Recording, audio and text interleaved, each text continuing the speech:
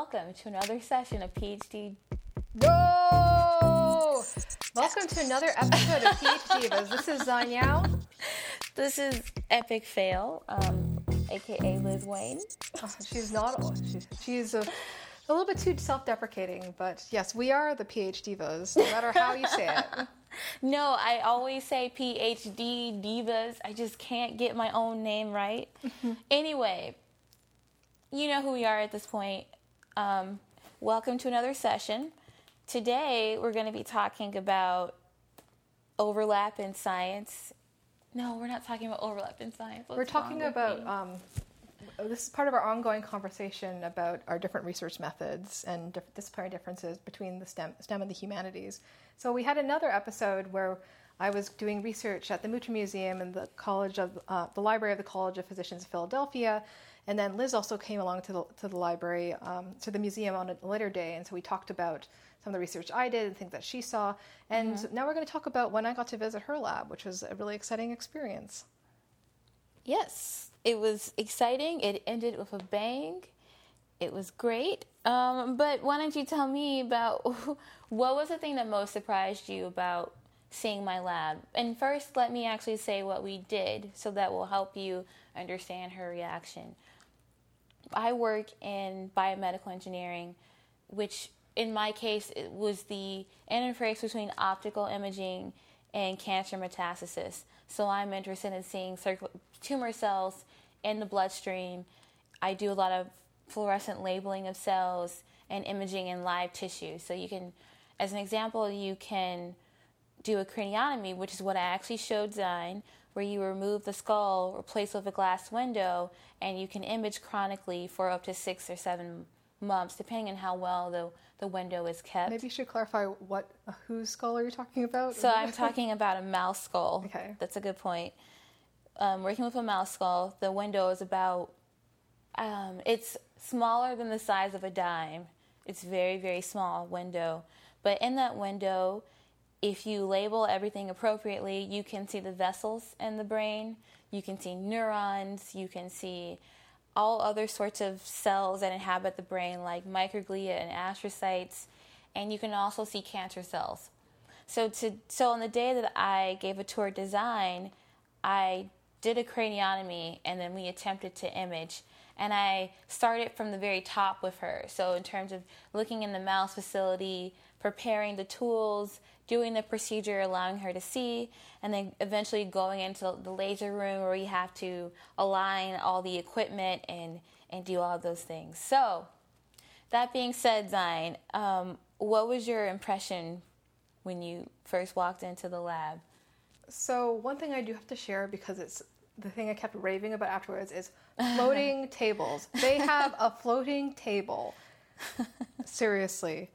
But I think that connects to a lot of other things that it was just also a cool experience, and it definitely definitely drew attention to the great difference in methodology, but also the difference in funding between our disciplines in relation to that.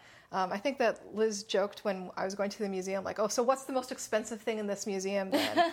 So that was one thing I did ask the curators. Oh, really? Cool. When I was hanging out with them. The problem was that they said the thing that was most expensive was the Hurdle skull collection that we'd mentioned earlier.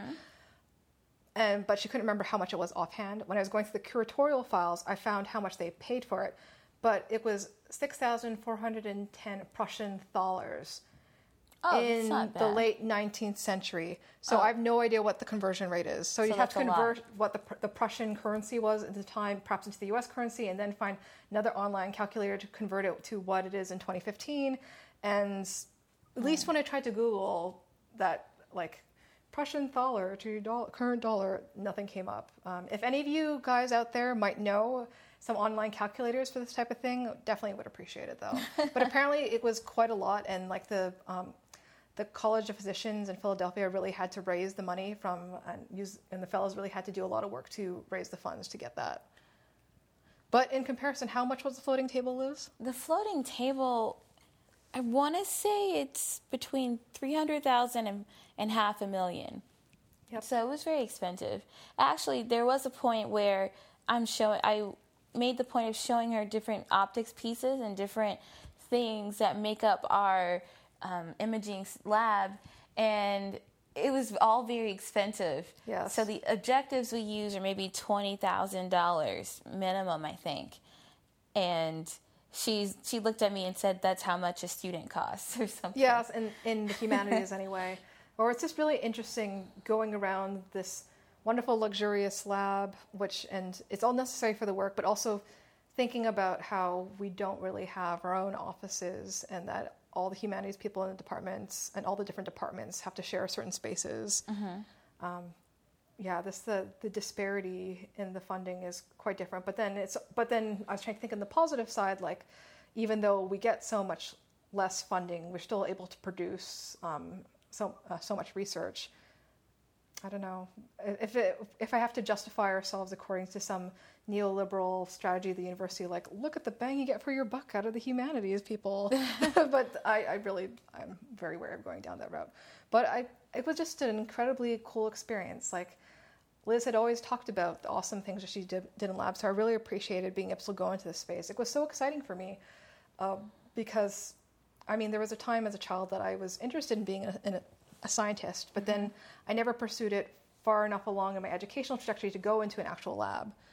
So it was really interesting. Like going into the space was fascinating because it was... What was the laser room like? That's often room? Very overwhelming for people. I was thinking even before the laser room. So just the big blank white hallways was exactly like a first-person shooting game. Like when you have to go, when you're fighting your way through a lab or an asylum or something like that. Yeah, although that's not science. That is this particular architect's issue where he has every building that he makes be white. And so every wall is white. Yeah, Weil Hall is white because of that, the architect. But it's really interesting because it almost seemed very symbolic of perhaps at least a certain ideology of sterility and purity in terms of science, like was made aesthetically manifest through that. But yeah, the laser room was really cool because before we went in, Liz was like, you have to be careful because it is possible to like burn holes in your clothing because of the lasers and you could lose your eyesight. Yeah. Yeah. The first thing about science is to actually understand what you're dealing with and understand the danger that you're doing. I mean, I think before you even do any science, actually that is true that you have to take a lot of classes. Usually they make them these online quizzes, but understanding chemicals, how to store them, how to use them.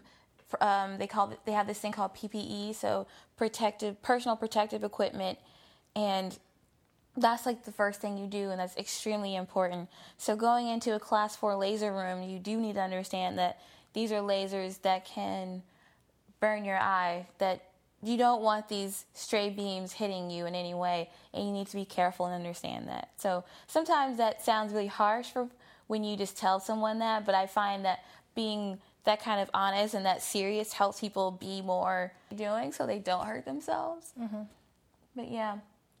I think there's also something, of course I've read quite a bit of history of science texts because that's what I work on, but being physically in the room with current science was really interesting to me because, an iconic work in science and technology studies is Bruno Latour's laboratory life, which is perhaps the first sociological study of what it's like to work in a lab, and looking at as part of what the sociology of the production of scientific knowledge is. And so, which was really interesting, and he really laid the ground for the field. But then it was very interesting for me to be in the space and be like, wow, now I'm part of. I see what the real laboratory life is like. And so much of it was very pretty. Like a lot of the optics that you're showing us were very rainbow colored. Oh yeah. Oh, the reflective properties of this dichroic. Oh, maybe we should also explain, the floating tables were also part of the optics room. And so the question that everyone asked me when I was like, they have floating tables, is like, so why do they have floating tables? Do you want to answer that, Liz? Absolutely. The floating tables are to reduce the amount of vibration that happens. So when you're imaging, you want everything to be very still. And that's because the equipment that we're using to measure it are measuring very small volumes, and so if something is shaking and your measurement is very small, you're going to be able to detect that measurement. And you don't want that kind of noise to be larger than your actual signal. So the floating table will, I guess, counterbalance the noise that you have in your environment. So any vibrations, someone walking by you, or let's say someone else is pressing on this table another way, the table kind of floats so that it can stabilize itself, and then that vibration doesn't affect your imaging. How does it float? So you don't see like little shaking things. It's actually floating on air. So there are poles, and these poles have this air that you're pushing through it. So if you push down on the table, you'll hear this noise. Actually, yeah, Zion loved that noise. I know, because as soon as I was like, yes, have to push on the floating table.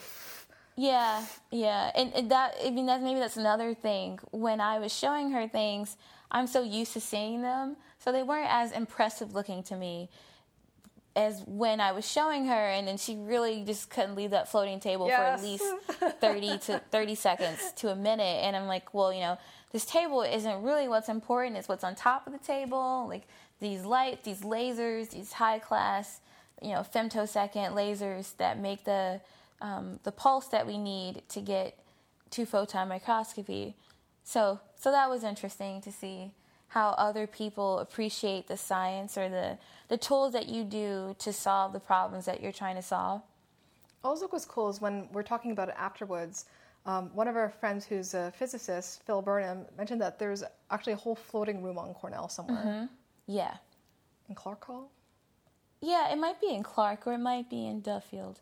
But there are, again, there are some rooms that are so specialized that they also block out electromagnetic waves. So think of the waves for your cell phone, especially when you're doing like electrophys measurements or something that's already electrically sensitive. Again, you don't want noise to make, if you're trying to measure something that's really small, really faint, you don't want the noise to be bigger than your actual signal. So there are rooms that block out all sorts of communication, both like vibrations and electrical signaling, so that you can get a really precise, really pure measurement.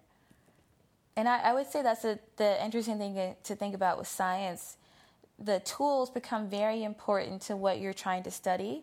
And we've been interested in a lot of the same things over time, but what's changing is we have tools that are more sensitive. So there are ways in which we may be trying to re-answer questions that we've answered before, and we're getting more complex information because we have tools that can go smaller, deeper, longer, faster, any that you want.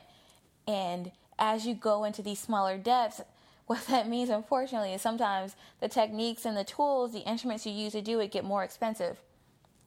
And they also become more complex, which requires interdisciplinary studies.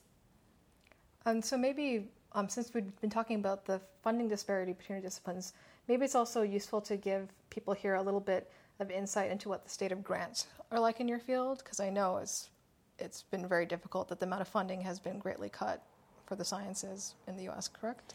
Yeah, so I'll talk in terms of the NIH with National Institutes of Health. National Institute of Health, this is where the government's large source of funding for all health diseases. And I will say that in the 1990s, there was a big boom, and I think NIH funding doubled. And in that time, you saw a lot of the increase in hiring of postdocs and graduate students. You saw more tenure track jobs opening up, more buildings being created because they had this funding. And then into the early 2000s, that bubble burst. But so the NIH funding started decreasing, but you still had all these people in the pipeline who were about to be scientists but didn't have jobs. You had buildings that couldn't be filled by people. And I think what we're seeing now, even add into that the 2008 recession, is that NIH levels of funding have not been able to, the NIH levels of funding have not been able to catch up with the demand of the PhD market. So there are a lot of PhDs, and funding is very competitive these days. There are a lot of people, even tenure faculty, who have a hard time getting R01 grants, and R01 is the gold standard NIH grant. It's a thing like if you have an R01, you kind of made it in life as a scientist. The average age for an R01 is 43. And that's important to think about because in essence, people don't really make it in their career. They're not really stable in terms of having a source of funding until they're in their 40s.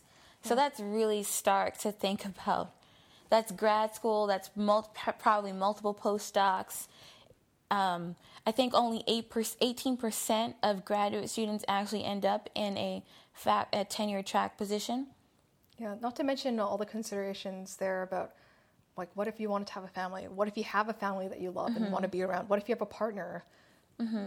Getting till you're 43 years old. Yeah, and quite often there's this divide. People in the sciences like to talk about. So there's the obvious what we're talking about. There's a money divide. So some science, it requires more money because of the tools that you need, and the grants they give you to support that. But even though we have more money, there's still issues in science that people don't like to talk about, or they aren't quite aware of them because it looks like we have more money. And I'm not saying we don't, but like at the numbers we clearly do, but there are also issues with funding for the sciences as well, and the availability of an actual job for people with this degree. Yeah, so personally, I'll just mention this quickly because it's a huge issue, but it really does irk me when we are thrown into this STEM versus humanities binary in terms of academia and academic jobs, because like, oh, why didn't those stupid humanities people study STEM? It's like, well, it's not that complicated. Also, you're trying to pit us against each other when actually it's an overall structural problem of institutions and of society that affects both of us.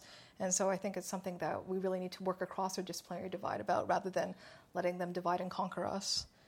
Some other things that I found interesting weren't so necessarily related to the science in your lab, but I really found it interesting, like the little ways that you guys use humor in your space, like little signs and diagrams that you put up. Like there's a sink in one of the rooms. I guess often used for dissection.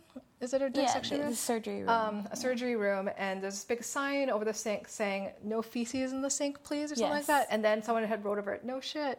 Aha. Yeah. So with any place that you work in, if it's just you, great. You've got the whole space. No one answers you but yourself. 2 people. Okay. Maybe you have conflicts, but you can somehow say, you say on your side, I'll say on mine. But when you have 30 people, it's bound to happen that it's going to take a large amount of time to manage those resources that you all have to share and the talent. So sometimes we get, depending on who's saying it, we get a little upset with each other. We get a little punny. We have little signs. Sometimes we get passive aggressive. Most times we say humorous in the cleaning up, and it's just really interesting to see how that works because there's a human side to it. Yes, and anytime you're working with people, you're going to get this.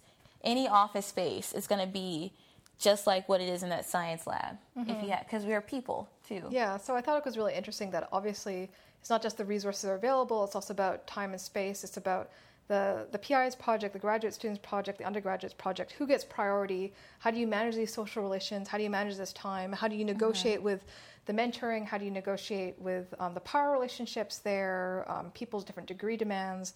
Like in this space, there's so much going on other than just like the pure pursuit of science. Like it's messy. Yeah, it's very messy.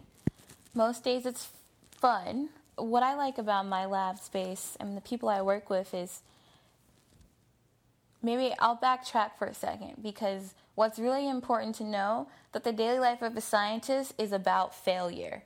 We are failing all the time. There's an experiment that we're trying and it doesn't work for a multitude of reasons. But it doesn't work, and then you try again, doesn't work, you try again, you keep trying, and then it works and you're excited. But then you go back to like, oh, okay, I have a new task. It didn't work. I tried again. I failed. And so a lot of what I like about being in my lab and the people I work with is that when it's failing, they keep you motivated. They keep your spirits up.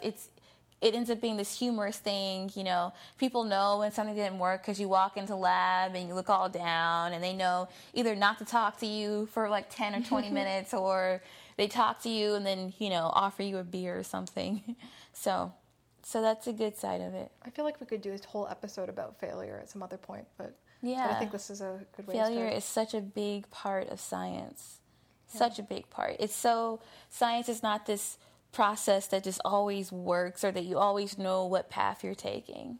And I think it's also sort of funny to mention, although we may get to it more in another episode, I feel like that's part of the reason why we see this proliferation of funny hashtags like overly honest methods, like field work fail and stuff like that. Because as much as science may there's a lot of people invested in this narrative of science, this pure objectivity, pure progress. There's also this other drive that people are like, no, this is what it's actually like. It's messy. You have to recognize that these things are messy. And perhaps it's better to acknowledge that there is failure. There's a lot of things that go wrong. And this is like a more accurate idea of what the scientific method is like. Yeah. Yeah, overly honest methods it's quite humorous. I love it. Overly honest as in you read a paper and it tells you the protocol they use, but they don't tell you why they did it. And sometimes it can be, it's always very difficult to replicate someone's protocol.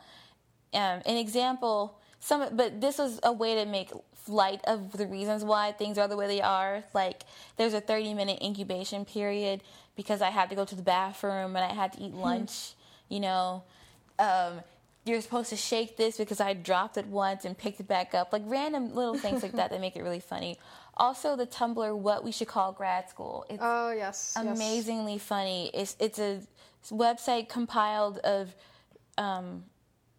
submissions sent by graduate students, and they're usually like these GIFs of situations that happen that I have, at least in the sciences, I found very universal because every student can relate to that on some level of being in that position or knowing about them. And there are very few of them that I find that are something that I can't relate to. Yeah, even I've gone through that, Tumblr. Like, obviously, not everything relates to a humanities student, but like some of it does really speak to the graduate school experience.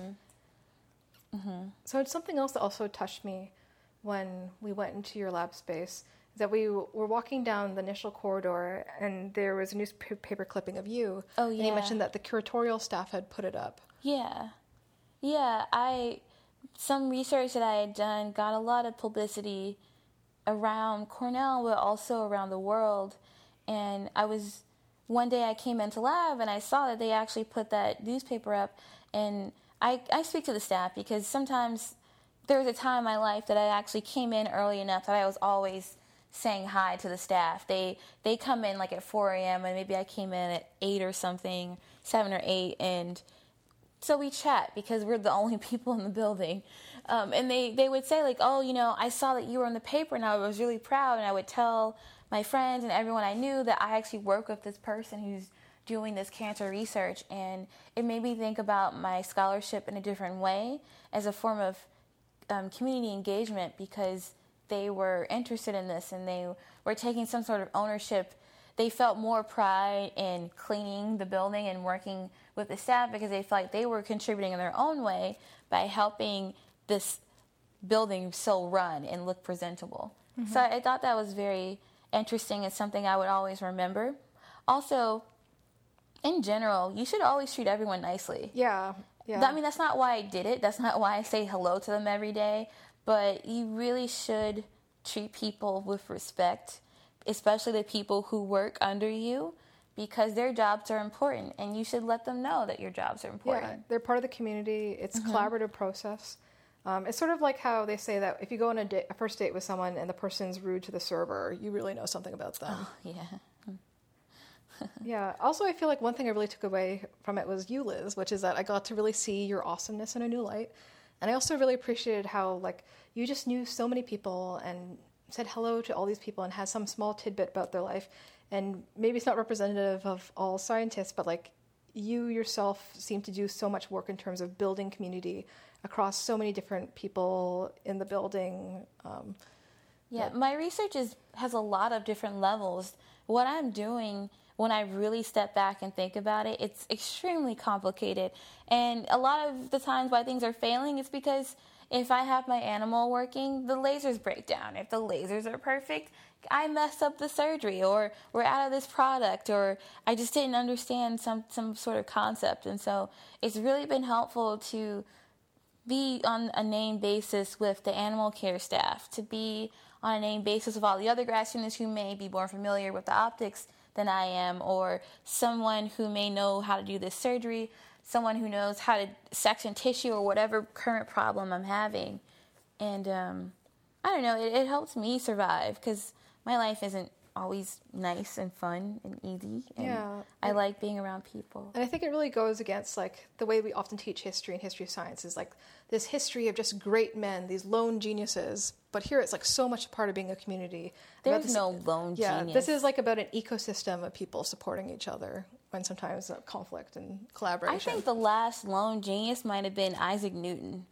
And just because that back in those times, people, one, to be able to study meant that you didn't have to have a real job to sustain yourself, right?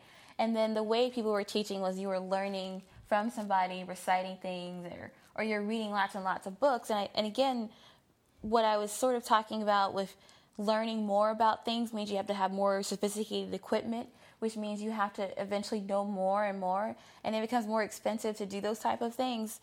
I just think in this day and age, it's actually pretty impossible to do research by yourself that's also great and impactful. That's just not going to happen, because there's no way that you're going to understand how most people, let's just as an example, most people who know the science don't know how to fix the instrument that they're using, or they may not understand this other technique, or there's some other field that makes what they're doing make a lot more sense. And so everything these days is so interdisciplinary that if you're working by yourself, you're actually disservicing yourself, and you're not only will your career not go forward, but your science won't be as great as it could be. It's not as illuminating. So this whole lone genius thing is not really applicable. And also, as a last comment, I was just thinking about undergrad, where I studied physics, and I wanted to study physics because I loved it. But as most people find, you get into physics and it's difficult. There's a lot of things you have to learn.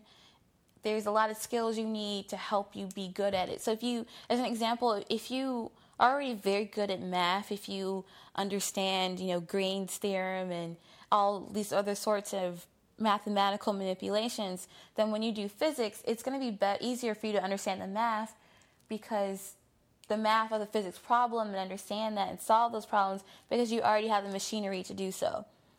It's sort of like if you can already speak English, you're halfway there to having a conversation with someone who also speaks English. But if you don't speak English, even if you understand what they want, you don't know how to communicate it to them.